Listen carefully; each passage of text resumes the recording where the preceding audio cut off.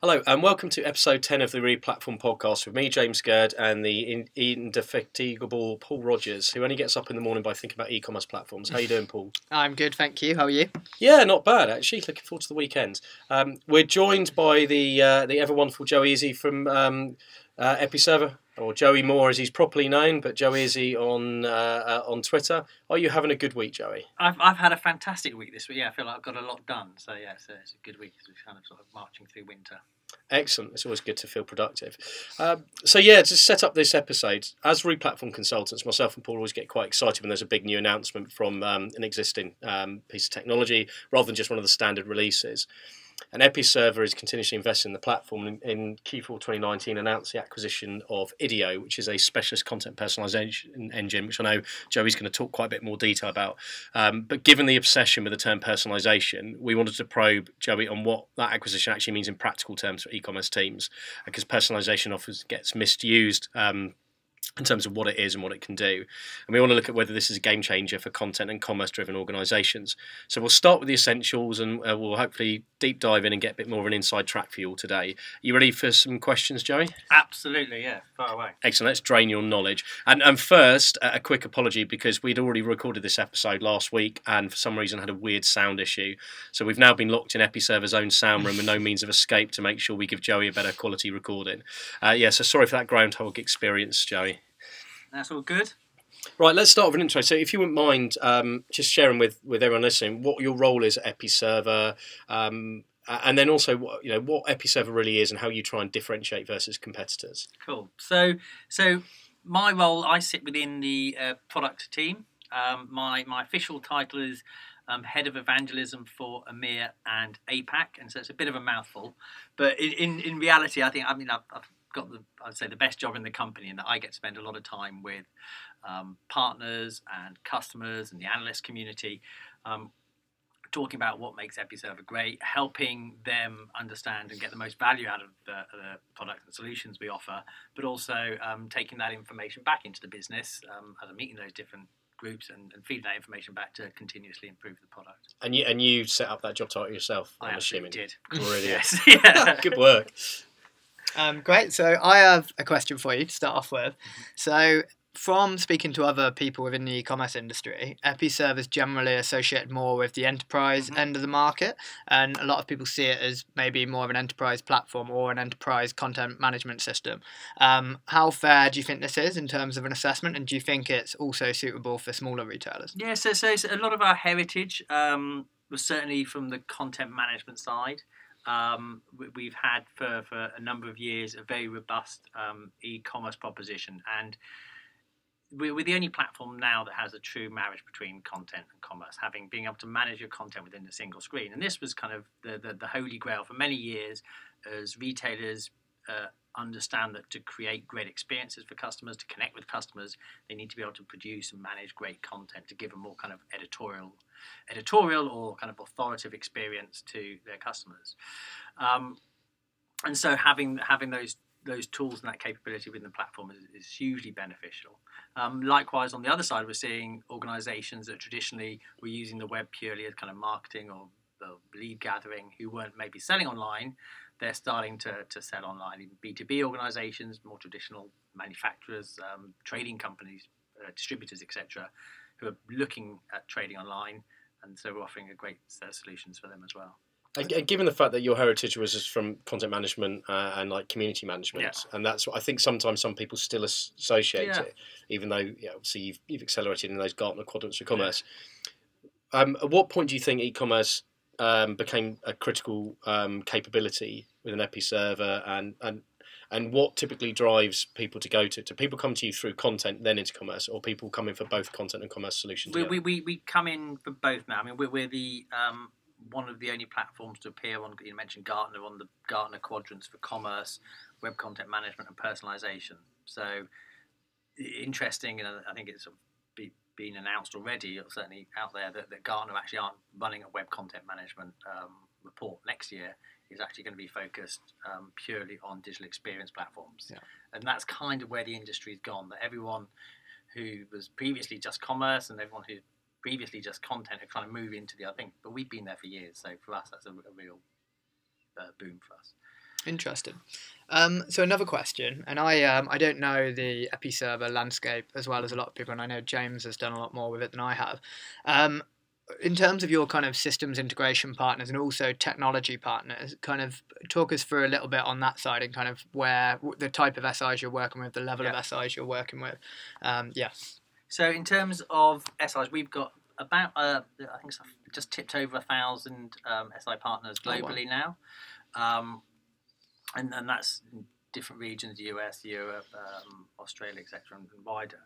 But in terms of so there's some larger agencies that will work with their clients completely end to end, doing the strategy, the development, design, the whole doing everything, and the pure just build partners will come in and help a client just do the build project, and they might work with someone else for design, they might work with someone else for the strategy side. So it's a kind of broad range of partners, but that's still the most common when people will engage in SI to build their site with us. So there's so say from in the UK, for example, there are existing partners who can provide both the UX UI piece as well as the development. Yeah, absolutely. Yeah, and then we have quite a robust sort of partner certification process as well. So we certify partner developers, but also the partners themselves, where they have show certain grades of competency and excellence with our different product suites as well. So, and to be a partner, do you have to be certified, or can people be a partner but actually certification gives that extra level of credibility? So we have different levels as well. So there's sort of the top level where they shows that they've shown certain competency. They have a number of developers who've gone through certain certification processes as well. So depending on how you normally select your SI, there's kind of something for everyone. And I was looking at some of your partners, and I noticed you work with the likes of Bourne and Maginus, who are more at the enterprise level. Do you have smaller partners as well? Yeah, absolutely. I mean, we've got some reasonably small sized clients who might be larger businesses, but maybe sort of just taking their first steps into commerce. And you see that quite a lot in B2B. Yeah. Equally, some smaller companies who maybe are already perhaps using Dynamics in the Microsoft stack. Because we play very, very well with Microsoft, we tend to be a good choice for them as well. So. Okay, and I talked a little bit about technology partners there. In terms of kind of extending the platform via things like apps or extensions and also integrating with other systems and technology partners generally, what's the ecosystem like on that side around the platform? So it's very good and growing. I mean, one of the things we've always talked around, or we get called out a lot by the analyst community and our own customers, they said, it's great working with the platform because it's so extensible. We don't feel like perhaps one might with a sort of traditional, more sort of SaaS platform where you're completely locked down and you take what you're given, and that kind of confines you in terms of how you want to kind of innovate and grow. So that the platform is very flexible in that regard. But one of the things we did last year to kind of sort of double down on that is to launch the app marketplace. So we have, I think, 50 to 60 different apps on there now that are certified, that go through our own processes to make sure that they're robust and supported, etc. That are things covering things like payments, fraud prevention, the CRM connectors for likes of Salesforce, Marketo, etc. So there's a broad range within there as well. And in terms of the digital market space, because I think sometimes some of the marketplaces, like especially on Shopify, are really strong for like smaller tech companies around digital marketing processes. So it might be exit intent, lifestyle marketing flows, you name it, marketing automation. So you mentioned like Marketo. Do you have partners who play in more kind of niche areas of digital marketing, or is that an area that you think will build out over time? Yeah, it's one of the things we're building out. I mean, we launched I think it was about 5 or 6 months ago. We've already got 50, 60 different apps on there. We don't ever want to grow it to the where there's so many thousands. There's a sort of a quality issue which we've seen can happen. So we want to keep it definitely kind of keep a level of control over it so that we're confident that whatever goes on there is going to be, as I say, supported and good and things. So but we're speaking to lots of those providers and other solution providers and getting them kind of certified through the process as we speak. Fair enough. So I'd quite like to dive into a bit more detail about IDEO and the personalisation side now, because that was obviously a big acquisition at the end of last year. Before we get into what it really means, it'd be useful if you could frame it. What is IDEO, and why did EpiServer decide that the acquisition was required? So in terms, so a lot of this came from speaking to our our customers and understanding some of the challenges that they had, specifically around content. You know, the personalization landscape within Episerver has really evolved over the last few years. One, you know, historically, where if you wanted to do sort of manual personalization, we can do that. You can change banners based on rules and all those kind of things. For the product personalization side, in terms of product recommendations and email triggers and all those kind of things, we kind of got that covered. I think we've got one of the best solutions on the market for that. Then there was this kind of gap around content, and lots of our customers we're speaking to who, especially some of the retailers who kind of speciality retailers have a really strong content story to tell, and they're publishing content, and other pure content customers.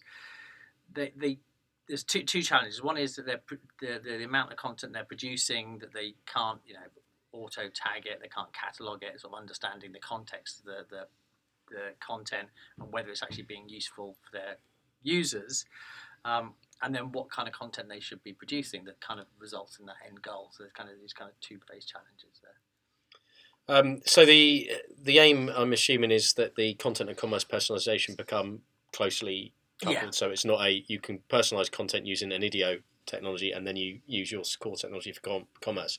So whereabouts in the kind of pipeline is that integration? Is IDEO already properly integrated and it's doing, you know, full content optimization regardless of where content is? Or yeah. So as you said, I mean, I think it was just over a month we completed the acquisition. So already a huge amount has been done. We've already integrated certain elements in terms of it's first of all, IDEO is actually a relatively light integration, that there's a single line of tracking script, and then most of the hard work is done on our side in terms of that tracking and the relevancy, how it works out the relevancy of the articles and everything.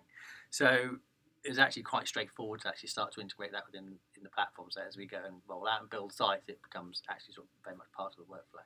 So if a customer's now an Episerver client, and they've got the personalization module and they're paying for it, is the IDEO bit part of the personalization module, or is it a new kind of module it's a that new you thing. pay for? It's a new thing. And we're actually breaking out content intelligence, which is the understand what my content's doing, how people are engaging with my content, to the actual content recommendation side as well. Because it might be that some organisations say, well, actually, we just want to understand it so we can inform our editorial teams what they should be creating, whereas other people are actually saying, well, I want to be bringing, getting more value from that content by bringing it back into the I get you. And so will the analytics bit go into, because I know the way that the platform's kind of chunked up is you've got different components, capabilities. So does that analytics part of the content go into your analytics solution? Yeah. So okay, right, I get you. That makes sense.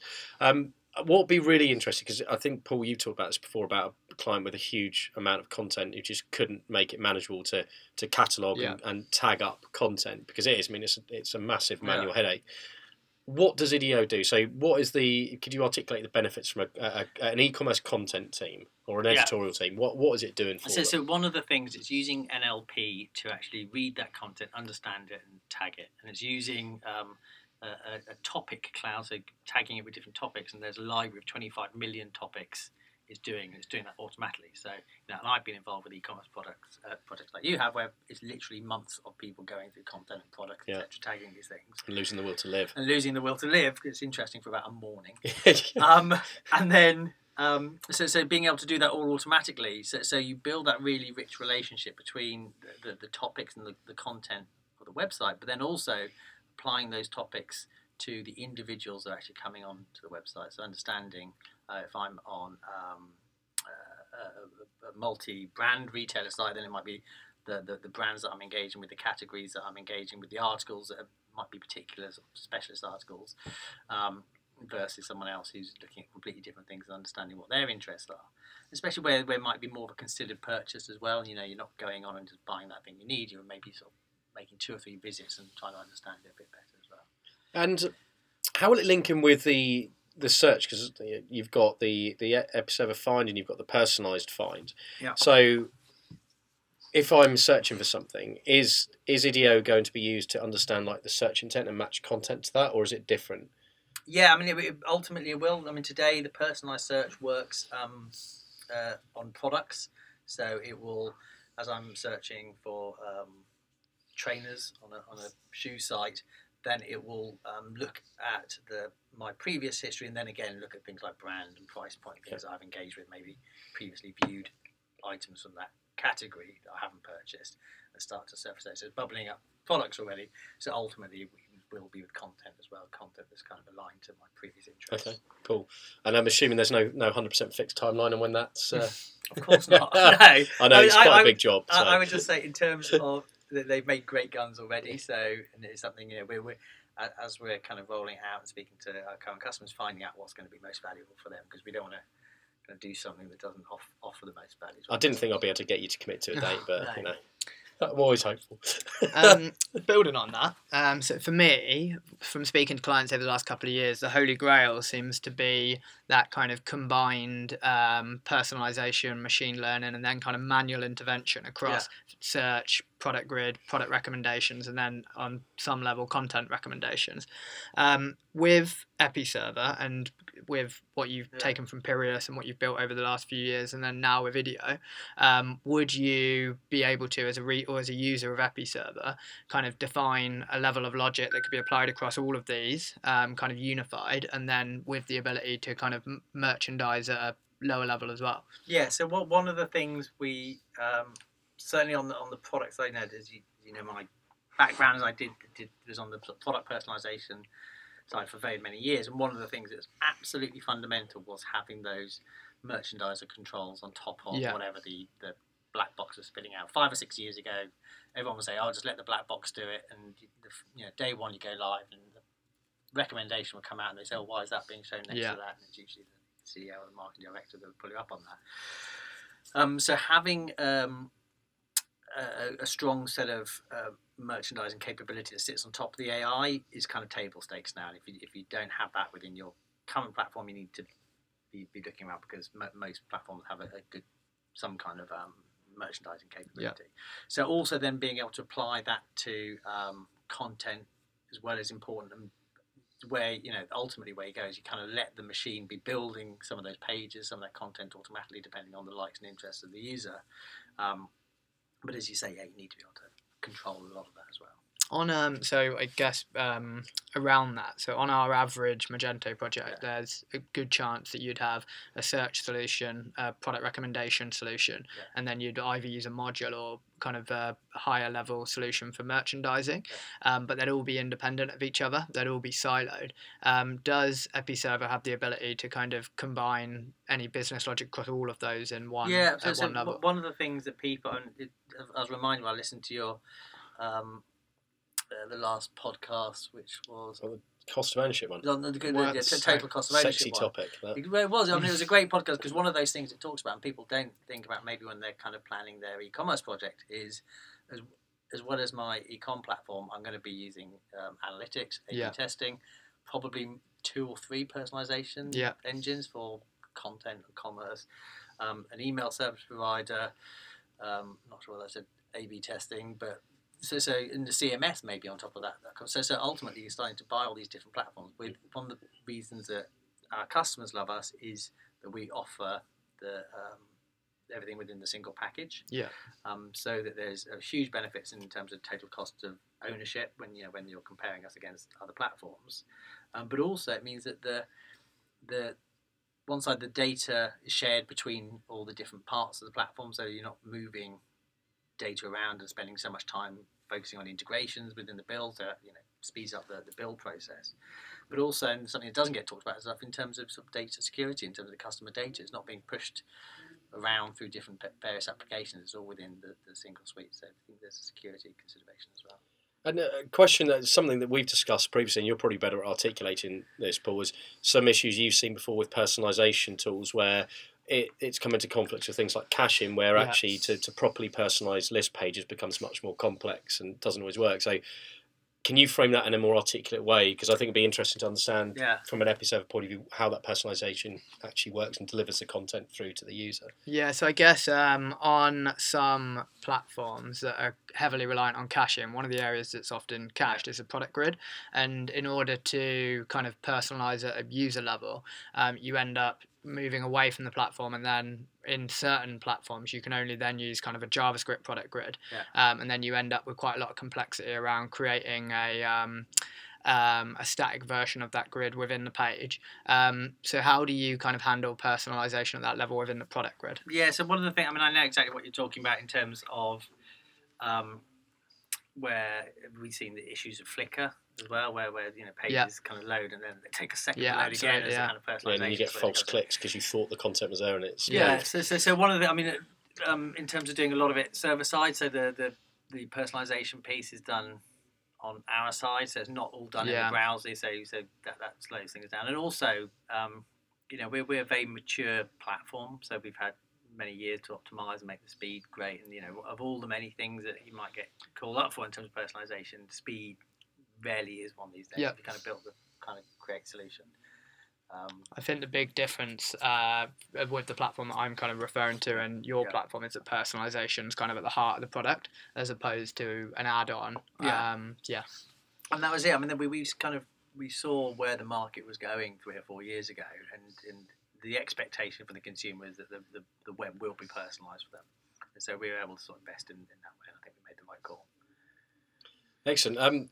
Let's talk a little bit broader sense about Episerver platform and directions. I know, Paul, there was a few things to talk about earlier. You wanted to probe a bit more around like product strategy and where it's going. Yeah. So, I mean, that's the main first question. So kind of what direction are you going in 2020 and beyond? Like what's next with the product strategy? Yeah. So one of the ones is really focusing on the integration, making sure that the IDEO piece, and we also acquired Insight Software at the end of last year as well, which is a phenomenal B2B commerce solution, which again is the leader in many of the analyst reports. So it's really being very thoughtful about how we bring the best of those kind of 3 solutions, Epi, IDEO, and Insight, together to best serve our customers. We know. We're very clear around how we want to bring those products in, certainly around the personalization capabilities within IDEO, but also within some of the B2B capabilities within Insight. We've got a great B2B capability today, but there's so much more that we can offer now. And the additional functionality that Insight will bring, is that going to be integrated to the core platform wing? Because some of the other platforms have bought B2B, but then it's still a separate entity at the moment. So will it be you would basically go into a central platform and be able to manage your B2B? Yeah, ultimately that would be the plan. We know that's where our customers will get the most value because they're not. We know one of the struggles is working across multiple platforms. Yeah. Ultimately, so what the timelines will be, we'll have to look at that because, as we say, we want to do it thoughtfully and make sure we're doing the right thing and not just kind of. Yeah, that makes perfect sense, and it's not a simple thing just sticking a B2B capability to a platform. Yeah. And on that, so you might not be able to answer this, but so if you look at Shop, so I've been trying to dig quite a lot on Shopify and Handshake and kind of what their plan is with that product and whether it's an acquisition to bring knowledge into Shopify or take functionality out of Handshake and build it into Shopify or even, like you say, kind of have it as an isolated platform. What's your plan in terms of that? Is it to kind of, have you now acquired a team that can build a really solid B2B capability? Yeah, I mean, as I said, we've got thousands of B2B customers globally already who get a lot of value out of the Epi platform. So this will be, some of it is around expertise. They're a phenomenal team at Insight, and so bringing some of that capability in to understand, ask the questions maybe we weren't asking before to help our customers solve problems. Yeah. But the other bit will be to taking some of the best of the platform and seeing how we can grow the overall platform. That makes sense. And what are some of the items that are in your roadmap for 2020? So kind of specific improvements, maybe some new ones, and maybe some areas where you're improving existing areas of the platform. Yeah. So one of them, is obviously is the integration piece of this new capability. Yeah. The other one is looking at how making the platform more open. As I say, we've already been called out about how great it is in terms of extensibility, but just going further with that, just in terms of sort of breaking up and more compartmentalising some of the pieces of the platform, so more technical teams can kind of take advantage of it. And by open, I think it'd be useful to clarify what you mean. Do you mean as in people are able to take what you've got and extend on it? So basically through APIs, or it's not about being able to change anything in the core application. This is about building on top of in terms of using our APIs. We already have lots of customers already using us. We have great headless capability, so they're using us in a headless way in terms of using the content, the commerce piece across other applications within their organisations. Things like more modern architecture as well. So we've had customers using us for progressive web apps, building really fantastic experiences within that. And so really just about allowing developer community to kind of do more with the platform as well. And are you, for things like PWAs, are you going down the route of, say, something like Magento, where they build out a studio to like accelerate developers, or is it about ensuring the platform architecture is ready for somebody who wants to build a front end PWA? Yeah, to date, it's been more about making sure it's open that someone can build with the tools that they prefer to build. I think as that becomes more standardized, we'll probably put some things in place to make it easier again to play with those types of solutions. So it sounds like, or from talking to you and James over the last couple of weeks, you clearly have a very strong native feature set within the platform, and there's a lot of things within the platform that other platforms would require third parties for. What are some examples, or at least one example of something that maybe you would generally recommend using a third party for and you don't plan on building in the platform? So one of the things we kind of don't get so much involved with is CRM and ERP, in terms of we have great connectors that connect to those solutions, or our integration partners that kind of touch most solutions now. Interesting, one of the things that the Insight acquisition brought is they've got a fantastic whole range of pre-built integrations into popular ERPs, which I think is a really powerful thing for us to take a closer look at. And that's often the complexity and the backbone of most businesses, or certainly retail businesses. So we allow some of that expertise, but just make sure that we're open and can play very nicely with those types of businesses. One of the things that I've heard in a few projects where I've been like helping people through selection is a perception that the platforms like an Episerver or Salesforce are much slower to go live on, because they're typically seen as these big enterprise platforms, and I think people tend to associate things like Shopify and BigCommerce with rapid deployments. I know that there's some changes been happening to kind of enable faster deployment. So can you talk listeners through that? How can you get live quickly on Episerver, and what is a realistic? I know that it's a piece of string, right? Because depending on integration complexity, it could add loads of time. But all things being equal, what is some of the fastest deployments that you've seen? So in terms of the piece of string questions, interesting. One of the things that we know we do very well on is total cost of ownership, in terms of so Forrester did a report a year or so ago where they looked at Episerver and in terms of the investment required and how much money the people are saving because of the cloud solution, all these kind of things.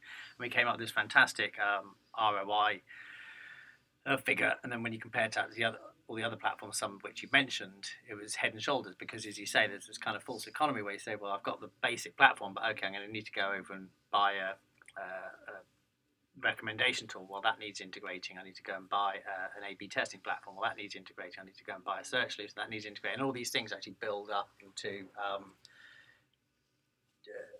to an overall kind of project time. So the initial go live might be relatively quick, but by the time you've actually added in any decent capability, it's going to be much longer as well. But how about you've got a more simple business that doesn't want to build out a custom front end and do really complex content management like bespoke themes.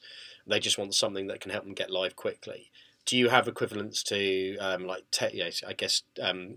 themes that you get in like Shopify? So one of the things we launched again second half of last year was Episerver Foundation, which was essentially an accelerator site, a starter site that's production ready, fully supported by us, has got all of our latest capabilities, all of our features already in it. So in terms of being able to help our partners and our customers really accelerate the build, we have that, and that's available, and that's free as well. So that's available on GitHub, okay. and so they can so we partner developers or even customer developers where you can download that and start playing around and stuff. And from like say the content management, does that have existing like kind of template themes? Yeah, absolutely. So yeah, you yeah, have yeah, pre-built components that you could just use, yeah. and So there's some of okay. that stuff you see where certainly in a commerce project, you say, well, I probably don't need to build the checkout flow from scratch every time. Yes. I don't need to build the about us page from scratch every time. So some of those common pages, but then again, it's extensible. So where some of those other platforms where you kind of tightly locked into that theme once you've installed it, then you can actually build on top of it and actually customize it to your business. And you work with as many clients that that there's usually something unique about most businesses that they struggle to kind of get over digitally. Well, with an extensible platform, they can do that. Presumably, a lot of the SIs that work with Episerver as well kind of build their own kind of components and theming as well, which they would then use. Yeah, so some have some have either sort of take some parts of Foundation and use it in their own kind of star sites. Others have just adopted Foundation completely. Again, with the app marketplace, we have some of the SIs will be building specific integrations and stuff and launching them into the app marketplace as well, either to show off their own IP or to as another revenue stream for their business. Excellent. I've got a kind of key final discussion point, and you're going to love it because it's by no means a small or simple one to answer. So I like to ask these type of questions. Wanted to kind of explore how the cost model works, because this is often the conversations me and Paul get, and people go, well, hang on a minute, what's it going to cost me? So what would be useful to understand is just at a high level, how does the cost model work? How does it differ to competitors? And typically, what type of business do you find is getting the best ROI? Because you mentioned the Forrester report. What type of business is getting that best ROI? Yeah. So where we so in terms of commerce, we historically have done page views, so it's a real consumption based. How much you use is how much you get charged. We are moving more towards a transaction fee. In terms of there's some retailers obviously very, very clear in terms of kind of building out that ROI thing that they kind of understand it. So based on how many transactions are going through the platform, and that's obviously different than a kind of maybe a sort of fast fashion retailer, and rather than a kind of big B2B manufacturer. So just looking and working with customers, because we usually find one size model doesn't fit all businesses.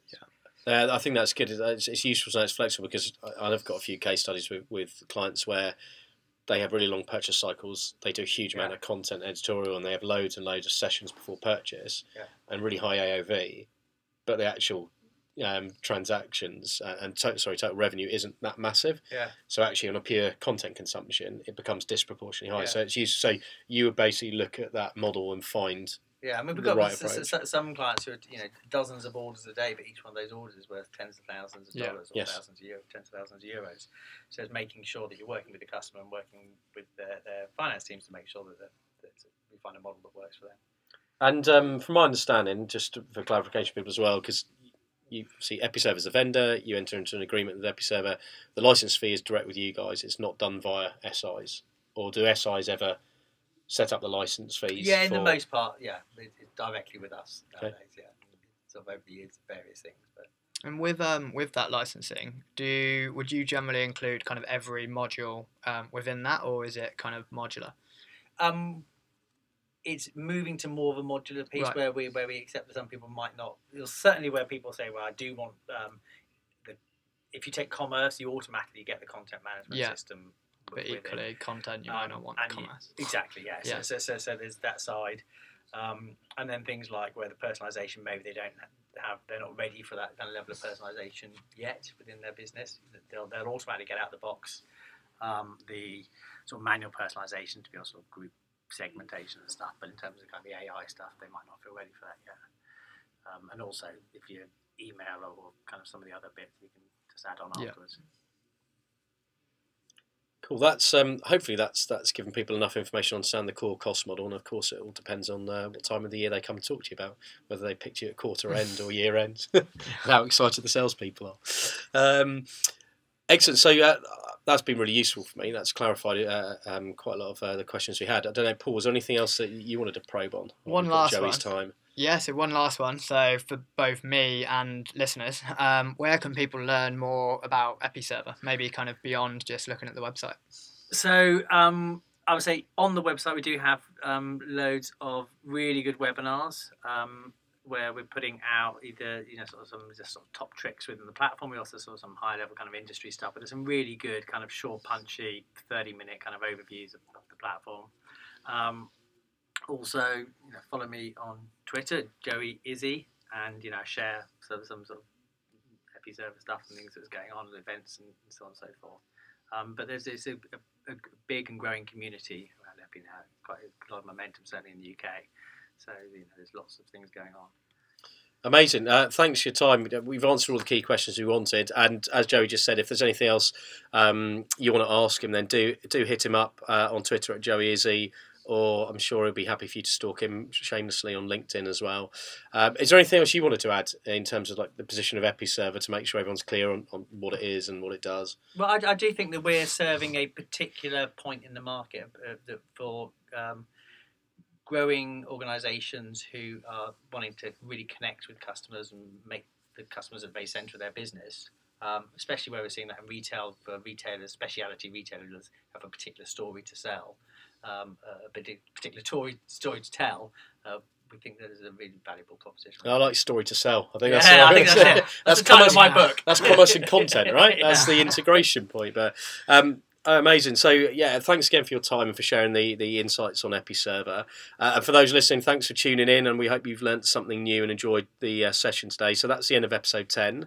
Podcast available on RSS if anyone wants to get hooked up to that. That's via Anchor.fm, and also we're on all the popular channels like Spotify, Google, and Apple. And if you do want to get alerts on the latest sessions and upcoming ones, and do sign up to the newsletter on the website. We'll fire off emails each time we've got a new episode available. And any questions, always feel free to give me a shout via Twitter or LinkedIn. So thanks, Joey. Always a pleasure. Thank you very much, guys.